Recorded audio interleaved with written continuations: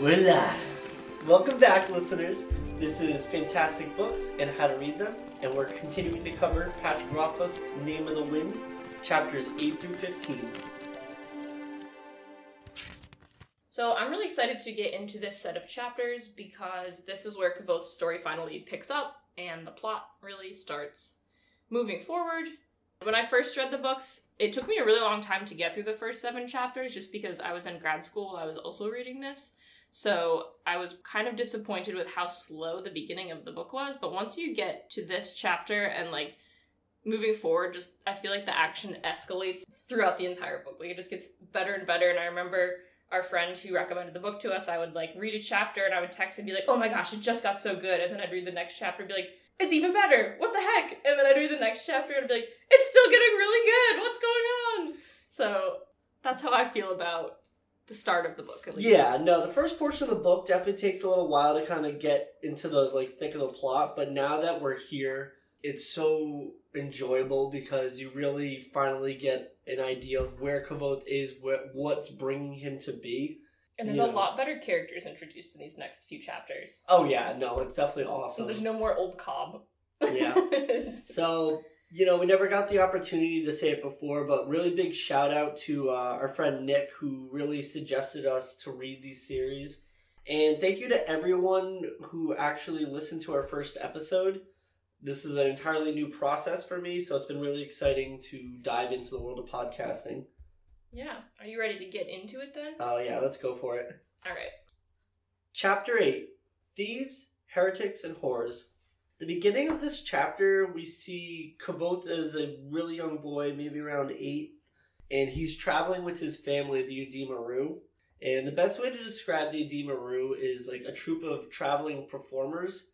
They, in a way, are comparable to, a real-life band of gypsies where...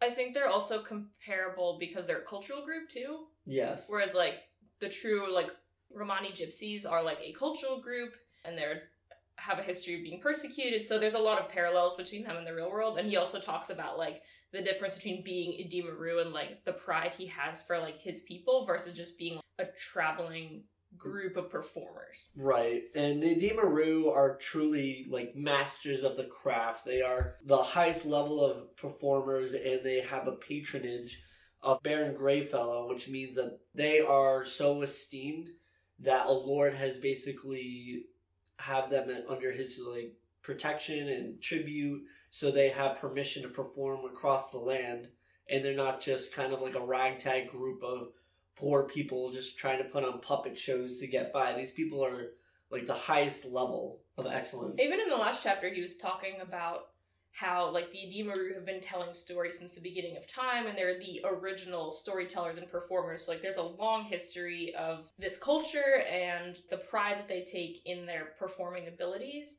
And the fact that Kavoth grew up with acting and performing as his background ends up being a huge influential force in what he can and cannot do later in life. Yes. Because he's definitely has a fake it till you make it kind of, I don't know, way of being, and he falls back on his acting skills a lot to kind of slide his way into places he definitely should not have access to. Yeah, I know, and he has all these crazy get big moments where he does something incredible or just really outstanding, and it's peppered in throughout this book is just, at the end of the day, I am a Udima-Ru to my bones, and, my best, moments are always, performing in front of, others. Mm-hmm. And so it's really cool that this part of him stays with him in his entire life. Yeah. So, anyways, jumping back into the plot, we have Kavoth, a young Kavoth with his, family, and he basically is traveling, performing across the countryside, and we get introduced to... the people that are considered part of his family, the one family, the Udima-Ru.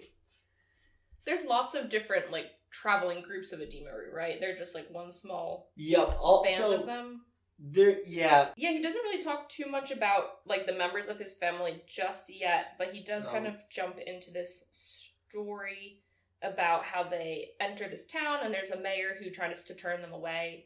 He's like, no performances, you're more trouble than you're worth, you're not gonna be like a good influence on my town. Yeah, he immediately has a like, prejudice and, I wouldn't quite say racist, but, you know, a misguided perspective of the Demaru, and he doesn't want them coming into his town, getting people excited and causing trouble, because he thinks of the Demaru as just like a band of like ne'er-do-wells that are just going to cause trouble and steal and give him more of a headache just for the sake of performing, but they're obviously not about any of that. No, and even their license isn't enough to like convince his mayor that they're worthy. He kind of snubs them and he's like, well, I'll give you 20 pennies to stay out of the way and camp outside the town and leave us be.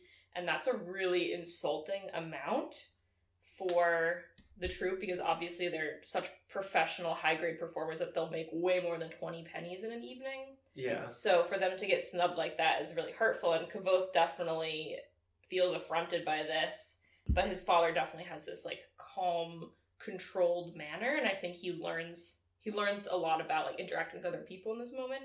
Because it's the first time that Kvothe, I think, sees the world interacting with the Demaru not in the best light. He like is finally understanding that the Adema aren't always welcome. Yeah. And seeing how his dad graciously accepts it but doesn't take it sitting down. And so this part's actually really cool. Kvothe's father, Arliden, he pulls on the license at the last minute. He's like, well, fine, I'm sure the Baron will be happy to hear about this. Yeah. And definitely has like a manipulative moment. But the mayor of this town is still kind of being obnoxiously dumb and is like, oh, you guys can perform outside. We're not going to have you perform inside the town hall. You know, you guys are just going to cause trouble. Again, you know, Kvothe and his performer family were kind of like, all right, like, why do you keep slighting us? But we'll do what we're going to do. And once the mayor kind of gets a full scope of the understanding of their connection to Baron Greyfellow, because this mayor pays fealty to the Baron.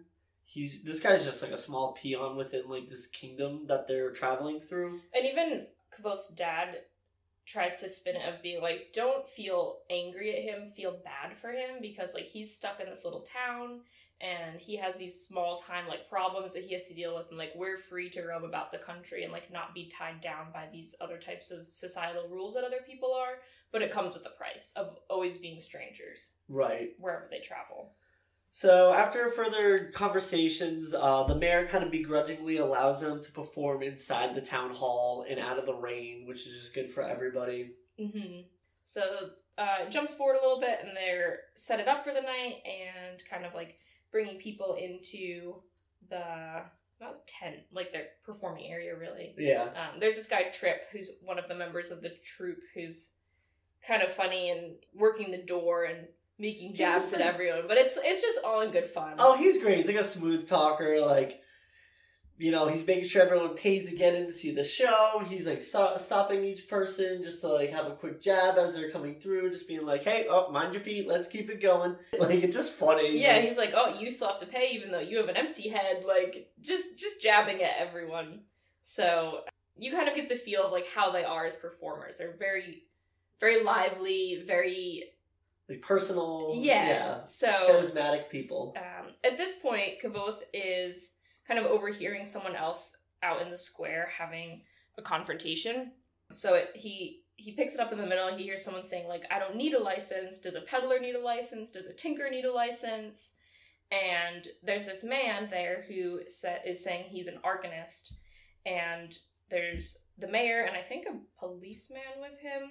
The mayor's doing the exact same thing that happened to them earlier. He's like, you know, we don't want your parts in our town, like pass through, we don't need you, you're gonna be more trouble than you're worth. And so, you know, these cops and the mayor really giving this old guy a hard time, and this part of the world, people are very ignorant and they don't understand like science or an arcanist is. They just assume it's magic and it's just gonna bring misfortune and bad luck.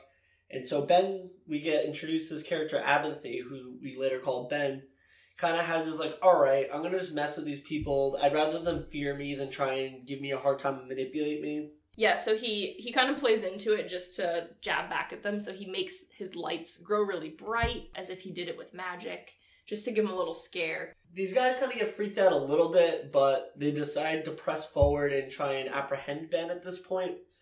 And Kvothe witnesses Ben do something extraordinary. This old man physically calls the name of the wind, and it blows a powerful gust that kind of rocks his even his wagon gets like jostled in the wind. Like it's a really intense blast of wind. And then even these guys get kind of thrown off their feet, and they realize it's more than just the nature. This was something kind of magical or supernatural that's occurring, and they run off. Well, the way I understood it too is like the wind came just in one little spot. Like it's not like there was a big gust of wind that whipped through the whole town. No. I never noticed. Like it was very controlled and very centered just on those 3 people that were having this confrontation. So it was clearly very powerful, and he was the one in control of it. Ben was. Yeah, and so in this moment, Kvothe recognizes that this is something like true magic, something out of a storybook, like Tarbalin the Great. Oh yeah, he's fascinated. So he goes over to Abinthy and kind of introduces himself as Kvothe.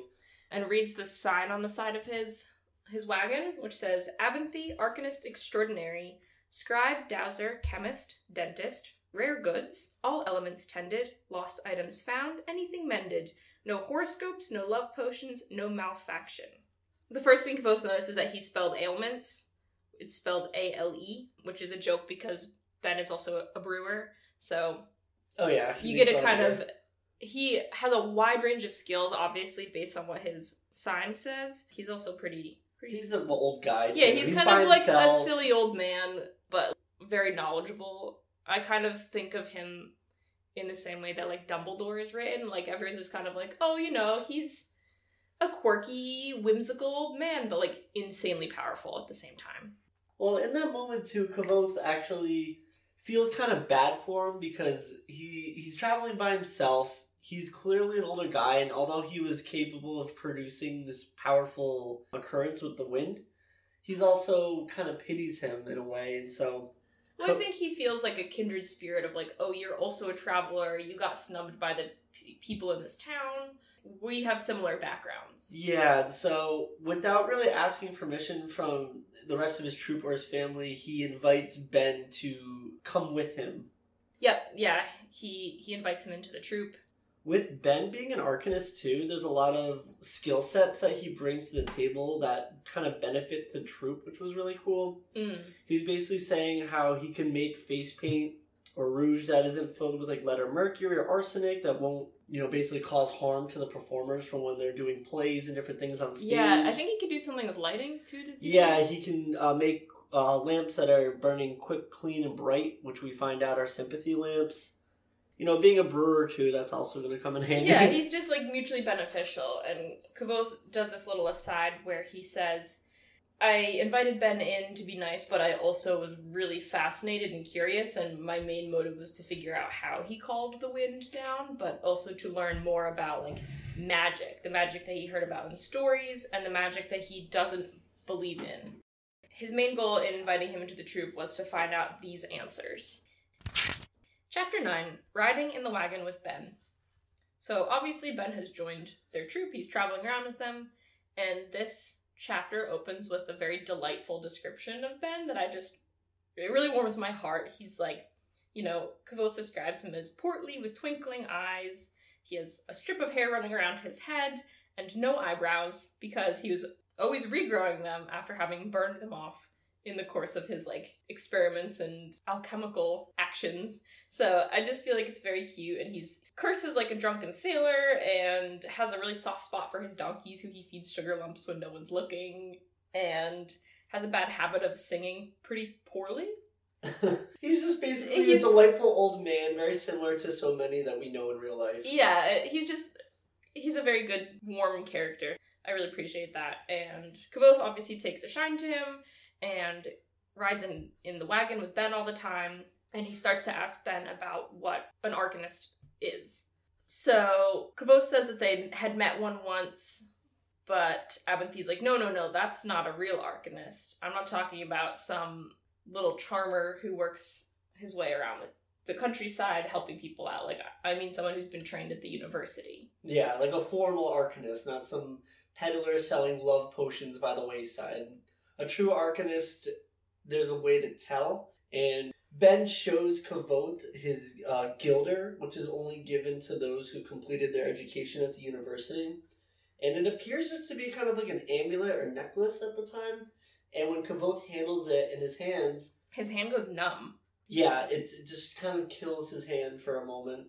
Ben shows him that and says, like, this is the true way to tell if someone's an Arcanist and has graduated from the university. And he talks a little bit about the university having, a library with 1,000 books, more books you can ever read, and there's lots of people who study at the university.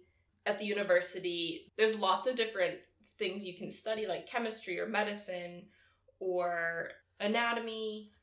Mathematics, sympathy. Right, so sympathy is like the main core of becoming an Arcanist, right? But there's lots of other things you can learn. Yeah, there's a lot of branches of education. There's the artificery, where they learn to basically like, craft things. I love the artificery. The medica. Yeah, so it's like a university similar to ours, but the heart of becoming an Arcanist is learning sympathy. Yes. Sympathy is...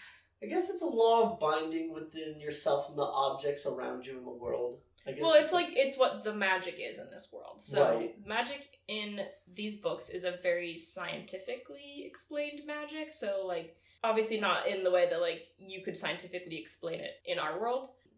But there's rules rules and laws almost like physics. Yeah. So, it's pretty cool.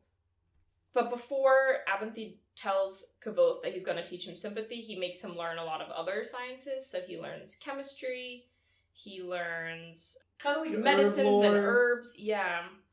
So he's basically like prepping him to one day go to university and have kind of a base general education of these topics that Kavoth's not getting because he travels around and gets a very different type of education from his family. He talks about how this is like very different from the memorization he's done for plays and stuff. So it's tiring, he's exhausting his body, and he's learning so much, but he loves it. Like, it's very satisfying. He's making a lot of progress. Yeah, he's taking to it like a sponge, and it's really impressive and enjoyable to read how he's just kind of like taking this in stride. Yep, and it's pretty funny. The chapter ends where he says, "Through it all, Ben continued to teach me mental exercises that I was half convinced he constructed out of sheer meanness." Definitely Kavoth's pretty precocious, and I think he's one of those kids who just everything has come so naturally to him. So for someone to actually challenge his mind, he's getting as much enjoyment out of it as Ben is teaching. Yeah, I think it's definitely like a dual partnership with that. Mm-hmm. I don't think it's sheer meanness. I think someone's got to put a kid in his place too. I don't know how old Kavoth is at this point. I, in my mind, picture him being somewhere between 10 and 12. Yeah. But yeah, he's definitely, like, very smart for his age, very intelligent, and a little cocky. So I think it's good to have someone there to push it back on him. Chapter 10, Alar and Several Stones. This chapter opens up with Kavoth and Ben going through another lesson as they're traveling on the road. Ben holds up a rock and basically asks Kavoth, what's going to happen when I let go of this rock?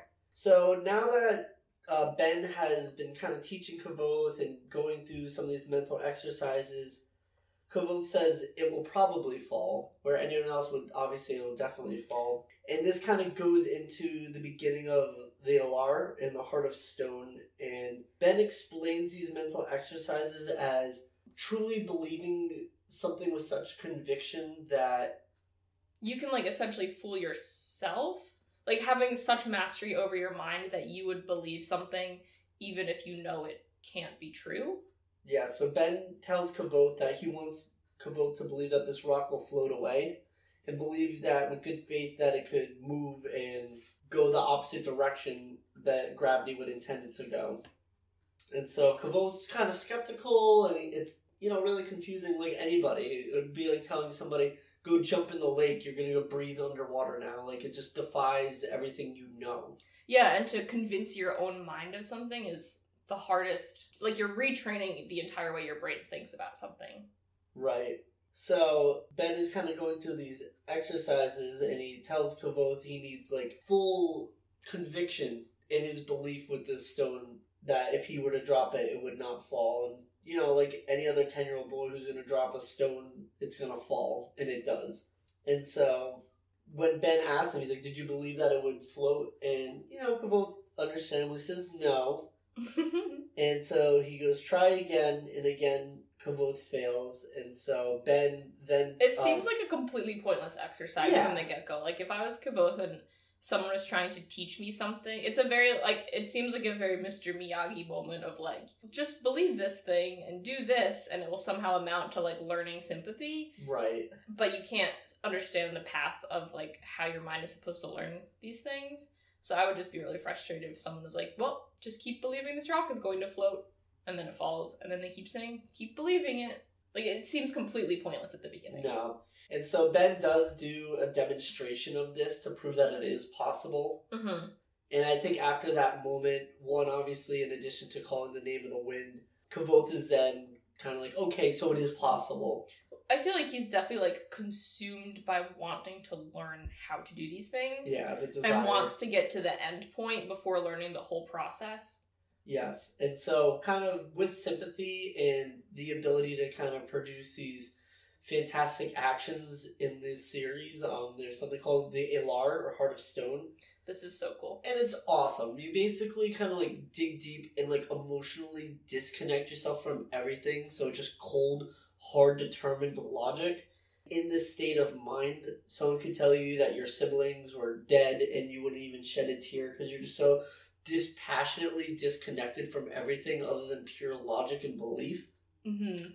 And so Ben now gives Kvothe these mental exercises of Heart of Stone, in which he has this unbreaking and unwavering mental conviction that's needed in order to perform sympathy. And some of the other mental exercise that Kvothe is doing is teaching him to split his mind into two active consciences, which is crazy. one half of his mind Heart of Stone and the other not, or is it two separate? I think or is this something different? I think this is under Heart of Stone, but it's a part of it. No, I understand that. I'm saying if he's splitting his mind into two, are both consciousnesses... Jeez. I know, it's pretty confusing. It's just it's confusing because they're trying to explain this in such a logical way that I go, oh, okay, I understand that, but then the more I think about it, the more confused I get. Right. Is he in Heart of Stone and then splits his mind into two? Or does he have one half of his mind in Heart of Stone and one half not? That's actually a really good point. I don't know. I don't know how it works. A lot of little details involved. It's a little bit of suspension of belief, but it also, I think, for me, is very different from how all other fantasy magic works. Yeah. Because most people just learn it, and then there's a consequence or not. In some books I've read, you have magical abilities that you're born with, but the more you use them, there was one, I think, the more you used magic, the more time you took off of your life. Yeah. Or something like Harry Potter, it's just kind of unlimited magic. Potential, yeah. If you just learn enough. So this one's cool because it's very a scientific approach to magic, and they don't even really consider it to be magic in the books. No, it's just basically a continued skill set that you can develop. Yeah, it's all mental. Yeah. It's very neat. But one of my favorite parts is where they talk about how to practice your mental control over your own mind. He plays this game called Seek the Stone, where when he splits his mind into two, he hides a stone in a place mentally, and then the other half of his mind has to find it. And my favorite part is where he does this, and then he looks for the stone with one half of his mind for almost an hour before he gives up. And the other half of his mind just didn't even bother to hide the stone. He was like, yeah, I just wanted to see how long you would look. So such a cruel thing to do to yourself. I know. He says that he was equally amused and annoyed. So I think it's a fascinating approach to fantasy and magic. And I think I mentioned this in the first episode, was that Patrick Rothfuss set out to write a fantasy book unlike all others. And I think by taking this approach to magic, he definitely put himself into a separate category. Oh, for sure. And I do like that there's a little aside in this chapter where when Kvothe understands that part of his own mental Cognizance did not even hide the stone. And it was kind of like a cruel, sick joke. He's like, no wonder there's a lot of arcanists that are kind of crazy. Because, these are such extreme mental exercises. Like, you definitely do kind of become a little quirky yourself with so much mental training. The very last sentence of the chapter is that Ben mentions that sympathy is not for the weak of mind.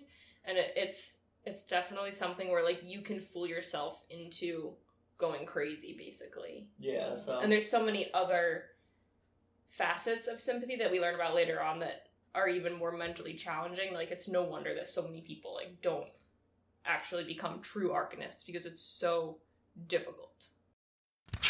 Chapter 11, The Binding of Iron.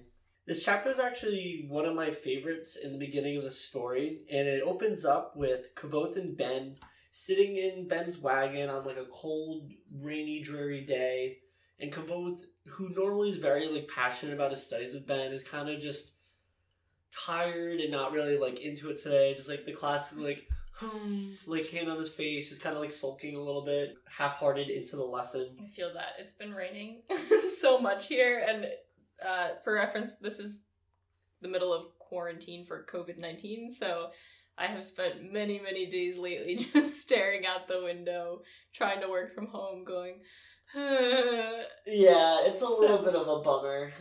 I am currently still working, so it's been interesting. I work as an X-ray technologist for an orthopedics group, but yeah, it just feels very similar to how things have been here lately. Yeah, so we got a bummed out Kvothe in the back of Ben's wagon, and Ben is actually teaching Kvothe his first piece of sympathetic bindings. But before we get into that, Ben kind of asks Kvothe, he's like, this isn't what you were expecting, was it? And Kvothe's like, I guess not so much. So he brings out a piece of currency called an iron drab. And he goes like, describe this for me. He asks Ben, well, how do you want it described? Do you want it described physically, chemically, historically? Oh, he's being a little brat right now. He is. And so Ben gives it right back. He's like, you know what? Historically. I want the full history of it. So Kvothe starts, going into, like, how this currency came to be. And Ben is just giving him so much, like... So much sass. Yes. He's like, well, how long ago? And he keeps, like, interrupting. He's like, but why? And just... totally busting his chops, which is actually really humbling for Kvothe because he realizes, like, wow, I really have not always been the most patient student with Ben, and it's kind of like a humbling experience. Well, also the whole learning process is the way you become a master of anything. Like, I remember I took violin for 6 years, and I took it because there was a girl in our class who had been playing violin since she was 3, and she was so good. She, like, played with the Philharmonic when she was, like, in elementary school, and like she was just like a master, and I was like, whoa, I'm gonna be that good too. And come to find out, I have no musical ability whatsoever. But I just remember like the first couple of years, it's like you play like A, B, B, B, and you're like, this is so boring, this doesn't sound good. And like the whole process is just such a discouraging thing sometimes, so I understand where he's coming from. Yeah, and that's literally like what Ben was saying. He's like, well, you have to like walk before you run. You have to learn how to like play notes before you write a song. And I think Kvothe is so used to everything coming to him naturally that this is kind of the first time he's experienced really struggling with the learning process. Yes. Continuing back to like this history of the iron drab, Ben then asks, how were they cast, like, created? Because this is, like, an iron piece of currency that it had to be, like, melted down and casted, as a coin. To a mold, yeah. And so he asks Kvothe, he's like, do you think that these two iron drabs came from, like, the same cast? And he was like... Like, same piece of iron? Yeah, and he's like, well, I guess so, sure. He's like, well, I need you to believe it. And in this moment... which is where he's calling back on that, like, belief exercise they did last chapter, which is why I was saying it's very like a Mr. Miyagi type of learning experience. Yes. Like something you learned before that you thought was silly is now like the basis of the actual process of learning that you're doing now. Right. And so Ben explains to Kvothe that what he's teaching him is called the sympathetic binding of parallel motion, and it's the most basic part of magic or sympathy that exists within this field of knowledge. what Ben then does is he takes these 2 iron drabs and dips it in some like pine pitch or sap. So there's kind of like a string of like wax connecting them. Mm-hmm. He then teaches Kavoth a sympathetic binding, which is really interesting. So the way this magic works is it's a combination of different factors. You have, your alar, that like riding crop belief and conviction that things are going to behave a way that you want them to. And then you have to incorporate, use of like this language in order to create the binding with it.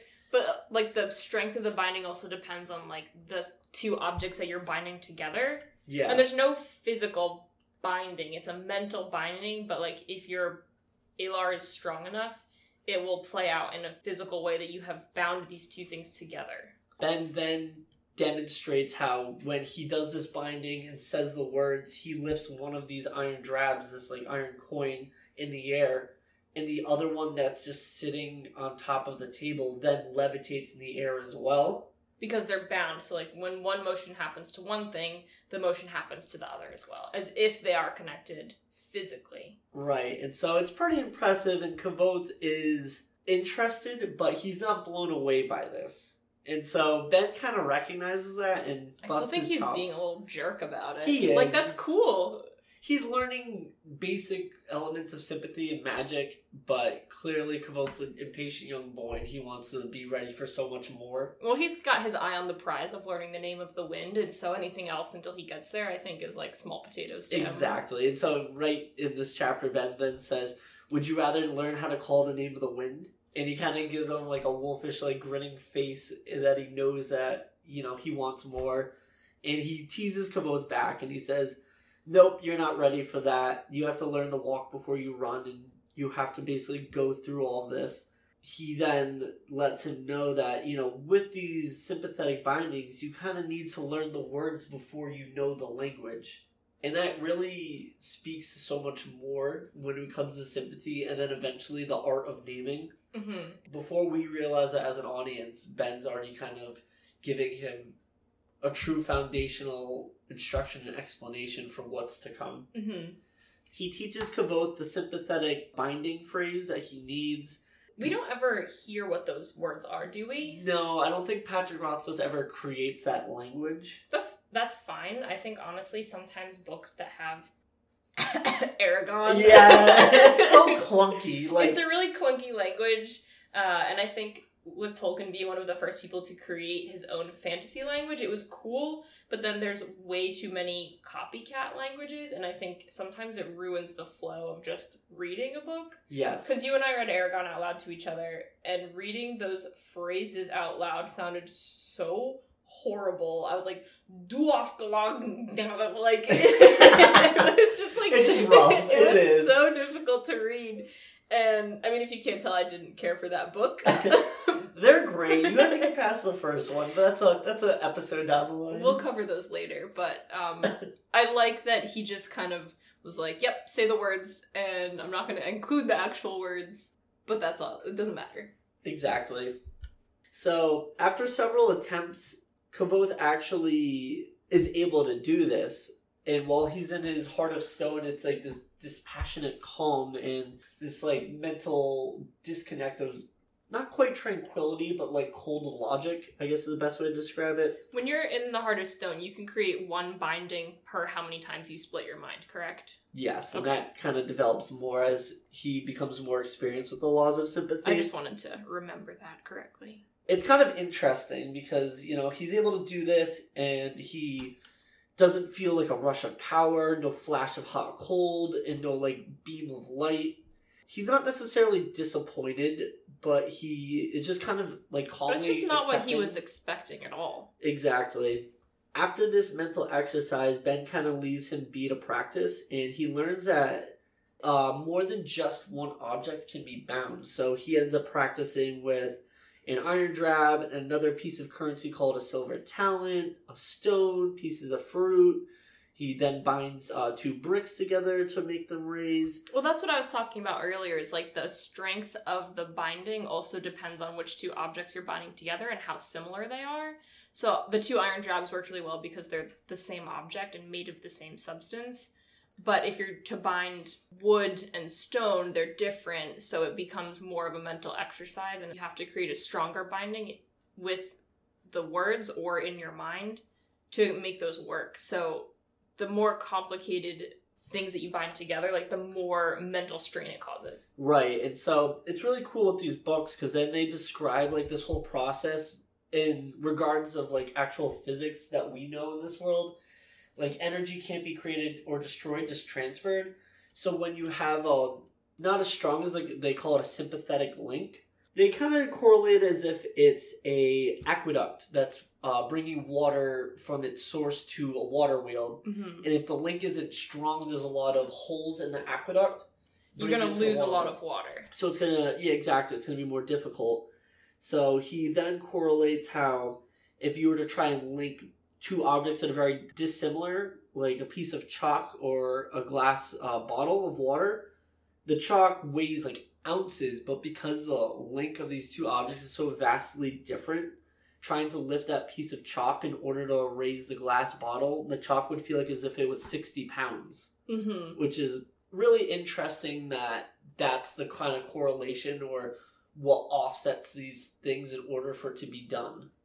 It's almost like, and I wasn't super great at physics, but it's like how a lot of motion transfer is lost in friction. Yeah. And like the more dissimilar the things are that you've bound together and linked, the more energy you're going to essentially lose as friction or heat.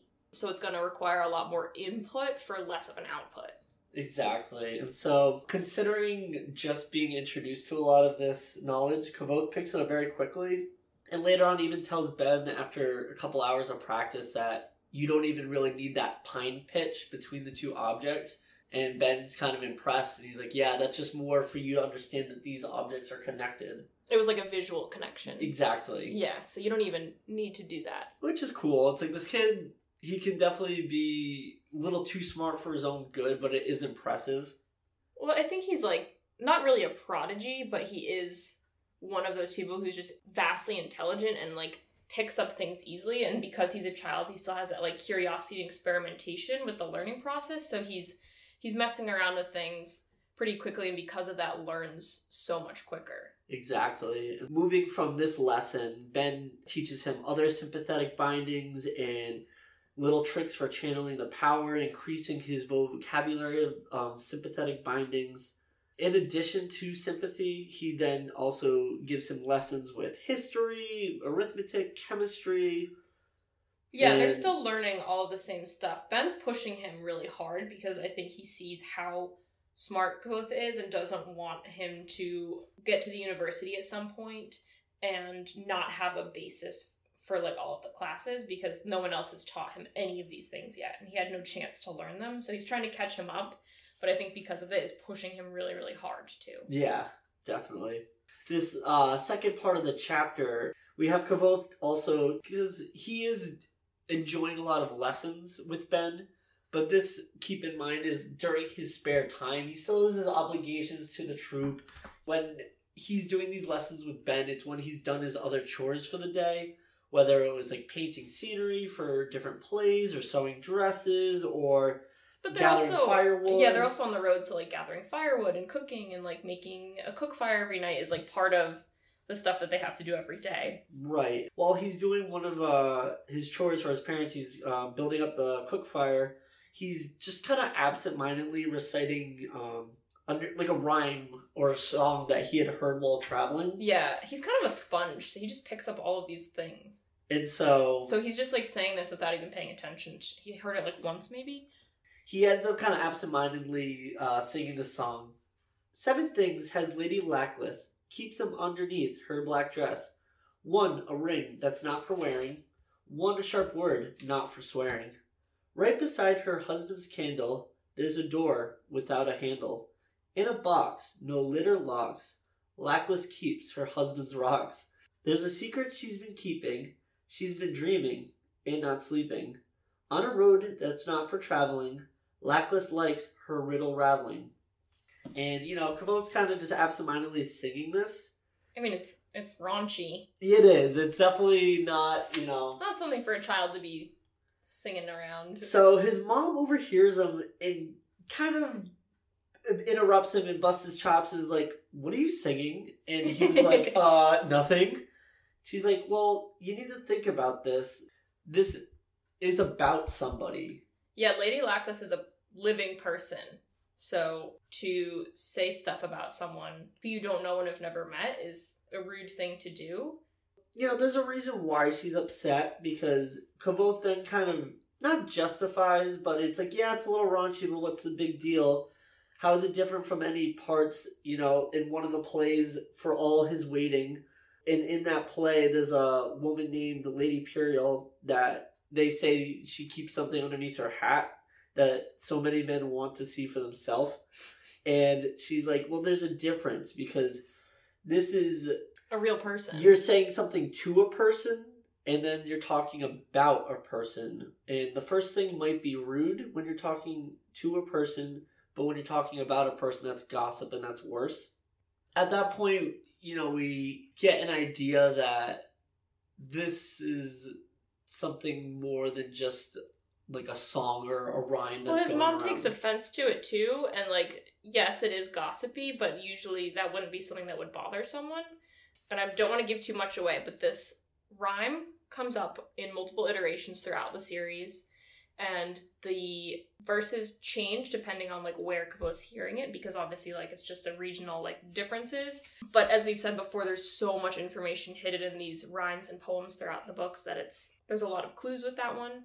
And I think the only thing that we have come across in the poem that we've already come across in the book is a reference to boxes that don't open, and Kvothe has that thrice locked box. And it's not necessarily the one from the poem, obviously, but this is a kind of a recurring theme. Chapter 12, Puzzle Pieces Fitting.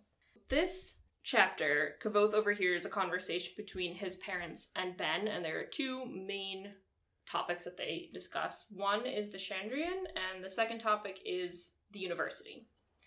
Kvothe overhears it by eavesdropping, so he wasn't meant to hear any of this, but he comes into the middle of the conversation where he's hearing about this story that his father has been writing about the Chandrian and Lanre, so two main myths in this world that are connected, and he's kind of been trying to chase him down. So Kvothe mentions, for months it was stories about Lanre, and then he was asking about fairy stories and shamblemen and questions about the Chandrian, and it seems like all these legends are sort of related, and his father's really trying to track down how they all connect and get to the truth of everything. During this conversation, we actually get some insight into Ben and more depth of his character. Yeah, so the first thing that they're asking about is just kind of prying for information from Ben to see if he has any information that they haven't already collected, because it seems like his father's been working on this story for so long and he hasn't gathered enough yet to finish it out, so he's grasping at straws trying to find information from anyone, really. So one of the frustrations that they're talking about is that the story is really old and it's hard to get to the root of it. The first question that they have is, how many Chandrian are there? He thinks there's 7, but some stories say 3, some say 5. One story says there's 13 Chandrian. And Ben says there's 7 because the word Chandrian comes from the Temic word Cheyenne, which means 7. That at least answers one question. It's pretty clear. And then his father's follow-up question is, what do they do? And Ben is like, that's the mystery. That's what makes them more frightening than other kinds of villains you hear in stories. Ghosts, he says, a ghost wants revenge, a demon wants your soul, a shambleman is hungry and cold. But the Chandrian don't have any kind of reasoning for being there. They just show up kind of unannounced and cause chaos and then leave, from what everyone can tell. But they're also such a mythical thing that nobody even really knows if they're real, if that's even happening. So his father says he thinks he knows what their purpose is, and Ben wants to know what his theory is, but Kvothe's father, Arliden, won't say. Just because, he's been working on this so long, and he wants to have the grand reveal eventually of, all this research that he's done and this, beautiful story he's put together. So he keeps his mouth shut, which is really frustrating because, obviously, as the reader, we want to know what they do, too. But there are some signs that the Chandrian have that they're also asking about. So Ben says blue flame is obvious, which was also mentioned in the opening story that Old Cobb was telling in the inn. So we know that that's like a pretty common thing, even though Ben mentions that blue flame is not exclusive to the Chandrian, like other people can do it too. He also says that one of them has eyes like a goat, or no eyes, or black eyes. He's not really sure which. Yeah, the details are a little hazy with that. Yep. And he also says that he's heard that plants die, or wood rots, or metal rusts, but he's not sure if that's related, or one sign, or several signs. I know a big debate with all this too was they were questioning if each member of the Chandrian, these beings, exhibited a particular sign themselves, or when they were all together, these were just a combination of their signs. Right, so his mom is like, it's one sign for each of them, that makes the most sense, which I think also makes the most sense. It wouldn't really be logical if all of them just had sort of like all of this weird cosmic powers that kind of happened when they were all together. Especially because in some stories, it's some of the signs, and in some stories, it's combinations of other ones. So clearly, it's like depending on which ones member, show up. right. Yeah, so his mom thinks that not all of them show up at the same time, but obviously they still think they're talking about a mythological group of figures. They think there's a basis for the story, but they think there's so much diluted myths and stories that have come off of it that they're not really sure. Like, they're arguing about it, but I feel like it'd be if we argued about the boogeyman. Yeah, or even like Jack and the Beanstalk. Sure, that story came from somewhere, but it's not. It doesn't hold much weight nowadays. Yeah. So they are talking about the signs, and then Ben mentioned something about one of them being shadow-hamed, but he doesn't really remember the name of it, and so that's where Arliden jumps in, and he's like, I've collected some names, and I'd appreciate your opinion on it, and this is where Ben actually gets kind of skittish and jumpy, and he's like, names are powerful. You can write them down, but I'd be more comfortable if you didn't say them out loud. And surprisingly, Kvothe's parents kind of are surprised by Ben's reaction. They didn't take him to be superstitious or kind of like skittish in this way. Yeah. But they also don't realize that as an Arcanist, Ben's fully aware that names are powerful things, and once you know the identity of a person or a thing, you have mastery over it. And so that explains his hesitancy, even though they don't understand that. Yeah, and the way he explains to them his logic, he's like, there's people around the country are all scared of different things depending on the region, but everywhere people are afraid of the Chandrian. And that fear has to be based on something. So wouldn't you rather be safe than sorry? He's like, if a dozen people told you that there were Shamblemen in the fields, you wouldn't believe them, but would you still go into the fields? So it's definitely not really hive mind of like everyone believing the same thing, but there's definitely weight to the fact that like people are scared of them. And he mentions that no one has a silly or a fun song about the Chandrian, whereas they can kind of joke about other things to make them less scary.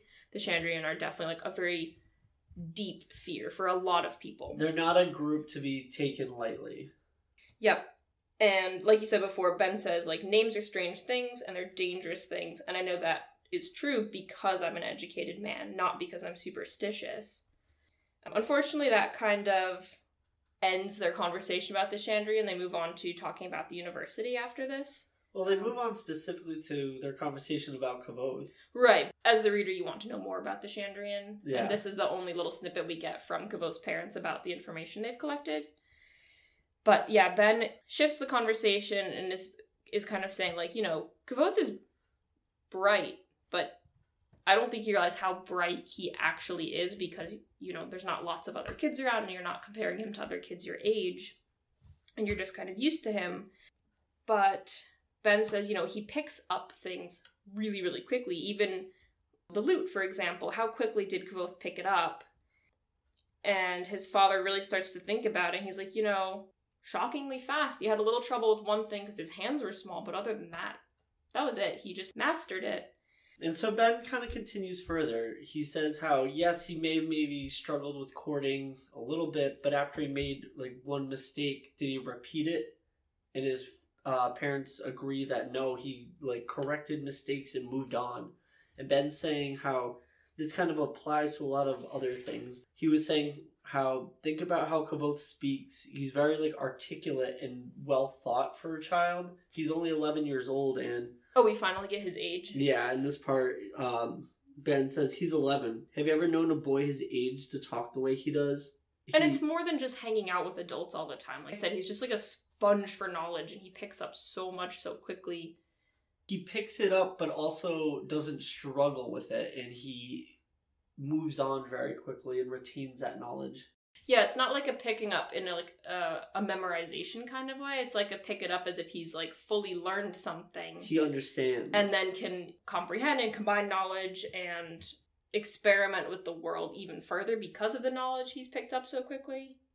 Right, and so there's a really cool part where then Ben says, think about what it comes down to when he gets older, and when he leaves his mark on the world, he'll leave this world being one of the best. Oh, I love this part. Yeah. He talks about like all of the potential that Kvothe has, and no matter what path he picks for himself, he's going to be a master. Yeah, so it's like, if he chooses to stay as a trooper, he'll be the next Ilian, like one of the absolute greatest of all the Edema-Ru in history. If you wanted to... I think there's one, it's like, if he becomes a merchant, he'll own half of a city by the time he... Yeah, it's like, flattering. It's very impressive. And then at one point, Ben even states if he decides to go to the university, he'd have a court appointment to a king within his early 20s. And both his mother and father are kind of taken back and awed by Ben's praise. And it's not that they don't believe him, but it's one of those things where when it's somebody you know so well, you're like, oh, well, that's just our Kvothe. Like, yeah, he'll be great. And Ben's kind of reinforced, like, no, like, he's more than just great. He's a prodigy. But I think also being a child, and not that children are belittled in the Edema-Ru in any kind of way, but I think sometimes people don't necessarily take children seriously. So I'm sure his parents, because they're so used to him, it's like, yeah, that's Kvothe. He's a smart kid or whatever. But having an outsider, especially someone who has trained at the university, say, like, he's really smart, there's a lot of potential, and, like, when the time comes for him to start deciding about his future, like, you need to be aware of, like, how intelligent he is and what kind of, like, decisions need to be made to make use of that. Yeah, like, what kind of future do you want him to have? Because whatever he does, he'll be great, but he literally will make a mark on the world, and it's important to consider what his opportunities are.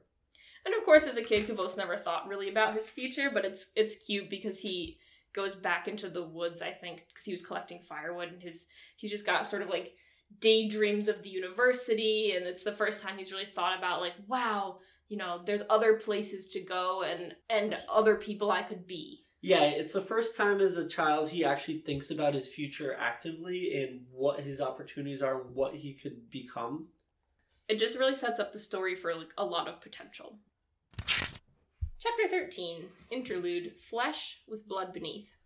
So any chapter that starts with interlude is a break in Kvothe's story, and we're back in present times in the Waystone Inn. Back at it in the Waystone Inn. They're, in my opinion, the most boring chapters, but whatever. No, I feel like there's some that are really influential to, like, the overall plot, and they add for clarification during the story.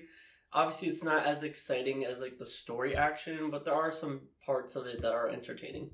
Yeah, I think once I get in the flow of the story, I don't want to keep backpedaling out, but That's it's okay. True. So, they stop telling the story because Kvothe says he needs a drink and calls to Bast to bring up the cider, and there's kind of like an indistinct reply, and eventually Bast comes back up, and Kvothe immediately is like, do you know what they do to people who eavesdrop on their teachers? And Bast is kind of like, oh, me? I wouldn't do that. But obviously... what are you talking about? Yeah, obviously he got caught. So, jokingly, Kvothe says, I don't actually know what they do to students at the university who eavesdrop because I never got caught. But yeah, no, he's clearly just giving Bost a hard time. Yep, so he says, punishment enough should be making you listen to the rest of my story, which obviously isn't punishment, but he figures if Bost is going to eavesdrop, he may as well sit with them. And this is the first time that Chronicler and Bost interact with each other. And it says, kind of, something ought to be said about Bost. At first glance, he looks like a normal person, but if you kind of catch him out of the corner of your eye, you'll notice that, he looks like he's wearing leather boots, but he's not. And he looks like his eyes are normal, but they're a little bit odd. So you might notice some things about him if you're perceptive. Yeah, if you're perceptive and intelligent, you're going to notice that, some things are a little bit off. And Chronicler, obviously, being a very perceptive and intelligent person, does notice that things are off and puts two and two together that Bost is not human, and takes iron on a necklace out. Oh no, he takes a metal disc out and just says iron. And the action happens really fast. Bost basically looks like he gets punched, even though they're sitting across the room from each other. Yeah, so to kind of summarize it, Bost is of the Fey realm, and he kind of is enshrining himself in a glamour in order to blend in with everyday people. Yeah, does he have hoofed feet? Is that what they're getting Yeah, at? So that whole passage where I don't know why, but I always it's saying imagine him if with you a glance tail. out of the corner.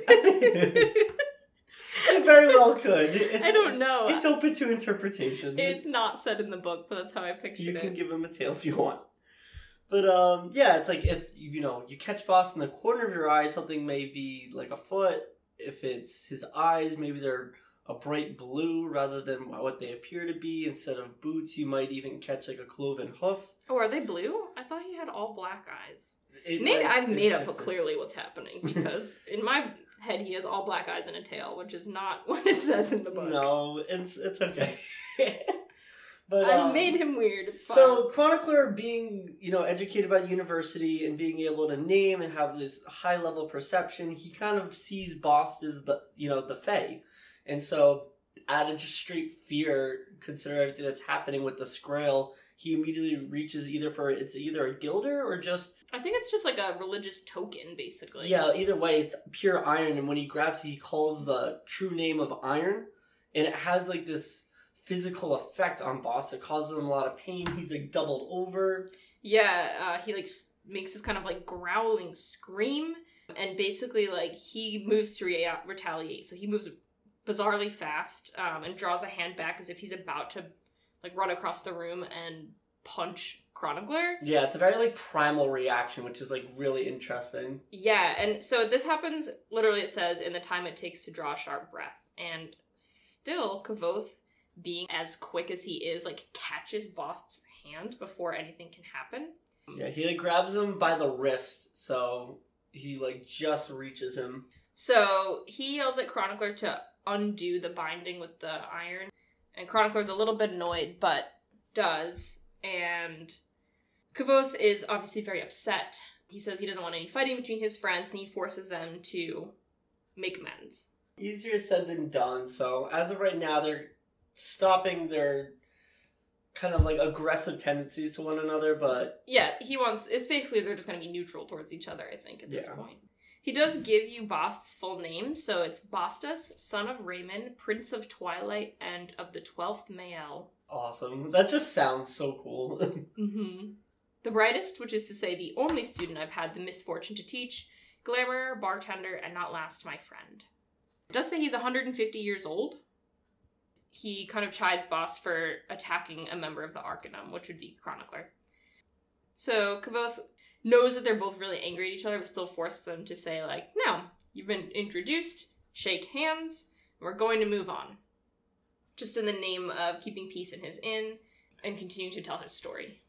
So, they're being civil to one another and kind of just sitting there, kind of eyeing each other.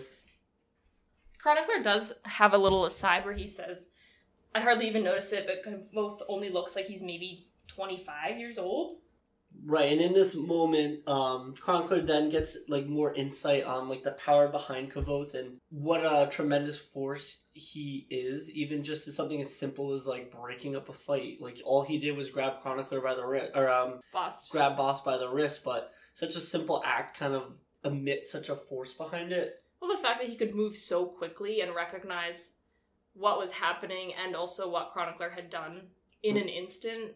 Yeah, so it's interesting, and there's a really awesome quote I like here where he has Bost and Chronicler kind of make up and shake hands and be civil to one another, and Kvothe says, "Amazing, isn't it?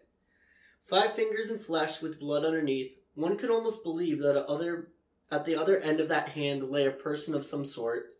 And it just like, it kind of makes light of everything, but at the same time, like, people may come from different backgrounds, but we're all people all the same. And it's a really just interesting and well-written passage I liked. I do like that one a lot. It's very humanizing. Yes. And so, Chronicler and Bost are kind of just sitting next to each other and having a drink while Kvothe kind of goes to the back of the bar for a moment. When Kvothe comes back, he addresses Bost and says, "Well, do I need to kind of go back on my story? How much have you been listening to?" Bost's been listening to the whole thing. Yeah, he kind of gives like a devilish grin, guiltily being like, "Nope, I've heard the whole thing."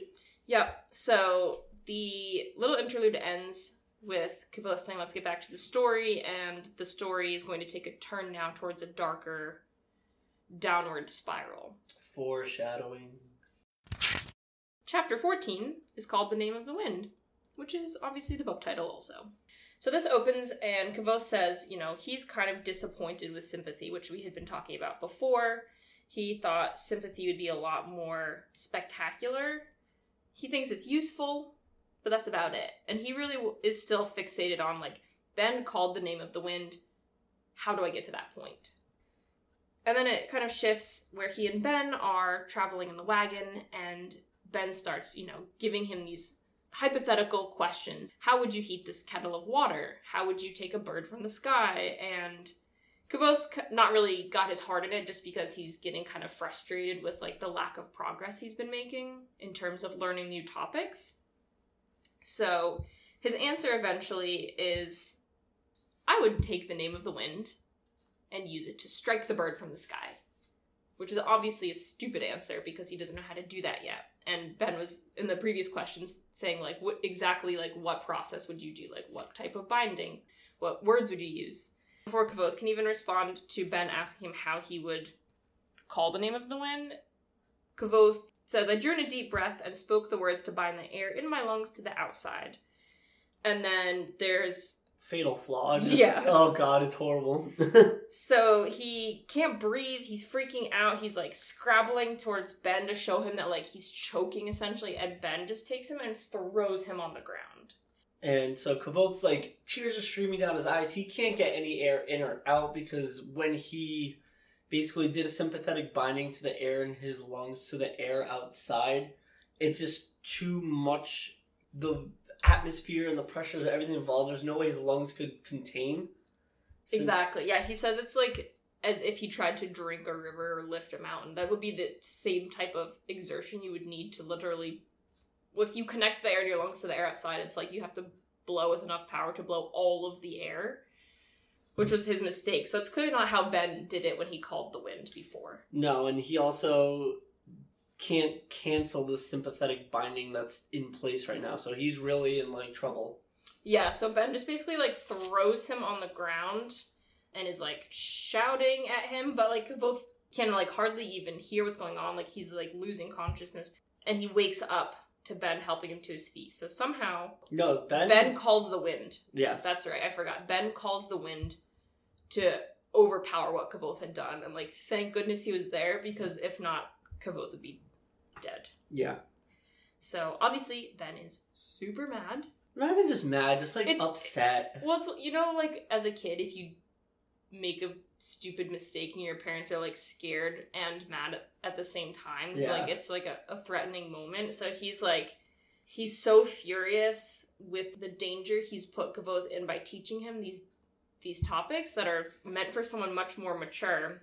Well, it's not even so much maturity. That is a part of it because he is so young. But it's like one of the first times Kvothe has acted without thinking. Yeah. And so it's all like, hurts so much more when a parent's like, I'm not angry, I'm just disappointed. Yeah, it's definitely the disappointment card and like the you knew better. Yeah. Like you just knew better and it was scary for everyone, and that's why I'm angry, because like you didn't understand the consequences of what could have happened. Right, and so it's actually a really interesting conversation that happens later in the day. Kvothe and Ben, they really don't talk for the whole day. No, they kind of ride in silence, and they stop at a greystone, which is also a waystone, which is what Kvothe has named his inn after, which are just these big stones standing by. And there's actually a lot of lore behind the waystones that I'd like to get into later, but as of this chapter, you know, their parents just have a habit, the Ydimaru in the troop, they always stop at a greystone. Kvothe attributes it to being good luck. That kind of helps breaks the silence between Ben and Kvothe, so... Yeah, so they stop at the greystone, and he goes to ask his parents if he can have dinner with Ben, and when he goes back to Ben, they have this conversation about... Not really like a chiding conversation, but Ben is trying to get him to understand like the magnitude of what he did. Yeah, so first he asks if he knows anything about Lonray's story, which is the story that Kvothe's father has been researching. Kvothe doesn't really know enough to like understand the morals of the legend, so Ben explains it differently. He's like, you know, what if you have a thoughtless child? Like, is he gonna harm anybody? Not really. What if he's older and still equally thoughtless? A little more. But what if you give him a weapon? How dangerous could he be? And Kvothe starts to realize, you know, like, thoughtlessness and being too clever as a combination can be very dangerous and terrifying, especially because Ben has been teaching him things that can be dangerous if they're mismanaged. Ben is laying out the fire at this point for dinner, and he makes a leaf catch on fire so he can start their cooking fire. He's like, you know, something even as dangerous as this could kill you, or looking for the name of the wind. And I think he's really realizing that Kvothe is still pretty young, so he asks how old he is, and Kvothe says he'll be 12 next month. And Ben says he was 20 before he knows as much as he does now, so it's been a little bit of a sobering day for him. Like, They were having a good time, just like learning these fun things, and teaching someone who's like a natural learner is like exciting for everyone.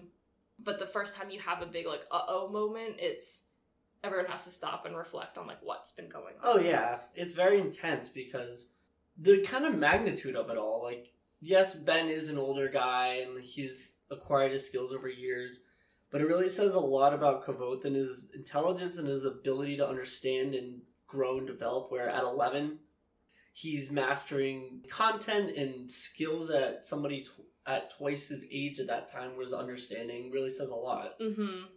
This kind of takes a turn for their relationship, too. It says that, like, Ben wasn't his normal self for several days, and then there was kind of something between them that was preventing them from moving forward with lessons. Like, Ben just felt like he couldn't trust himself with teaching Kvothe anything any more complex, so the lessons went back to, like, very simple topics and kind of strayed away from sympathy. So they went back to, like, chemistry and alchemy and history, and he's not teaching him really any sympathy at all anymore. He's moved him back to other topics.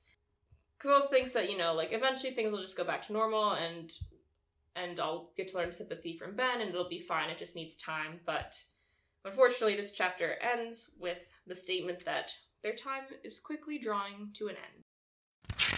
Chapter 15, Distractions and Farewells.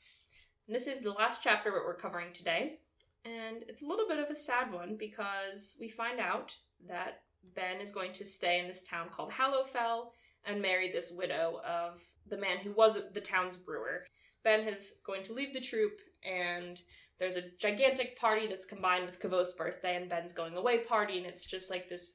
It's bittersweet. Grand extravaganza, but it's definitely bittersweet. So it's really fun because as they're all performers, Kvothe says, like, you think as the audience that you're getting a good show, but we've already done it 100 times. So when we have the chance to show off for each other, we go all out. It's the best of the best. They pull out some stuff that they've never even done before, and it's just a great night to, like, pay tribute to someone that's part of their family. Yeah, they even write the Ballad of Ben, Brewer Supreme, which his father recites very seriously and poetically, and of course it's all in fun, so everyone's laughing and having a great time and dancing.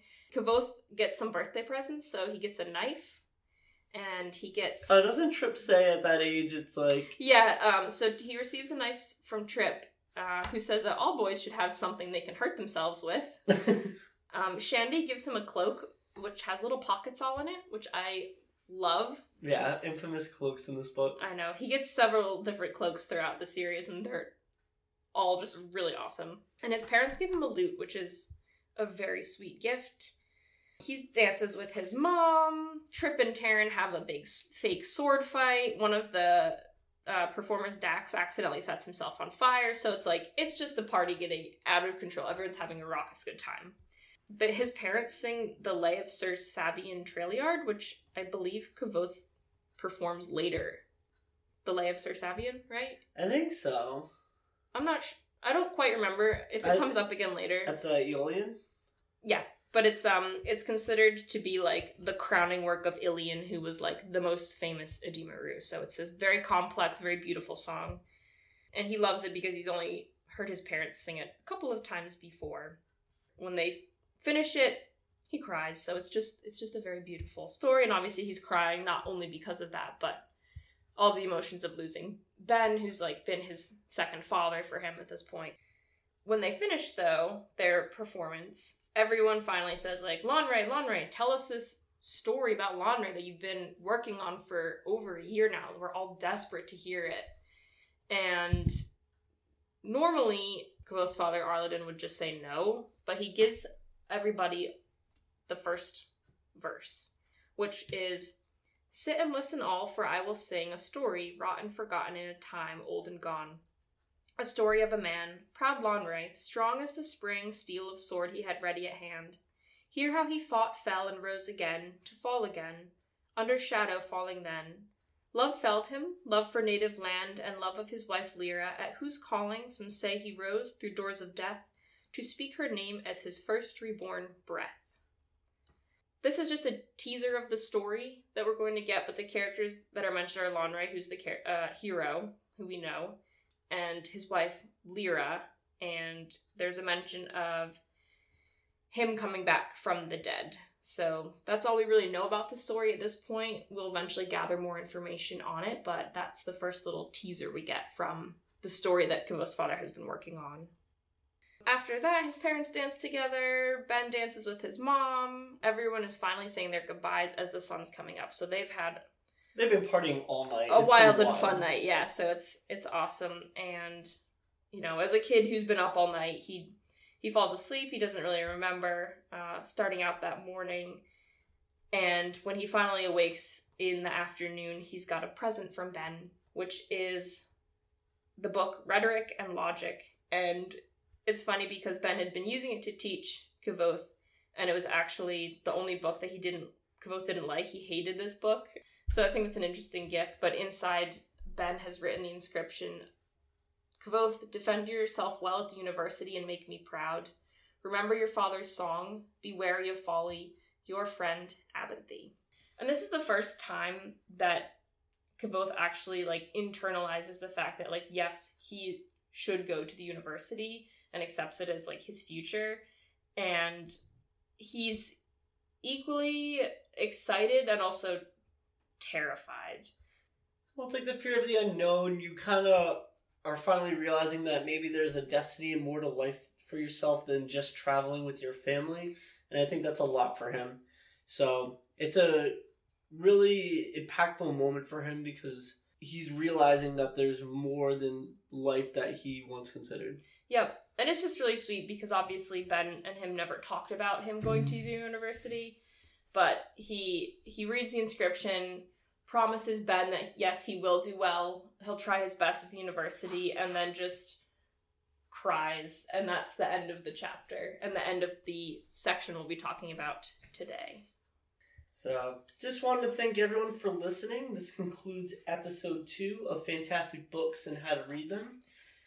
And until next time, happy reading. This podcast was recorded by Anna Opushinsky and Sam Furman, edited by Anna Opushinsky, produced by Anna Opushinsky and Sam Furman, with webpage and artwork designed by Anna Opushinsky.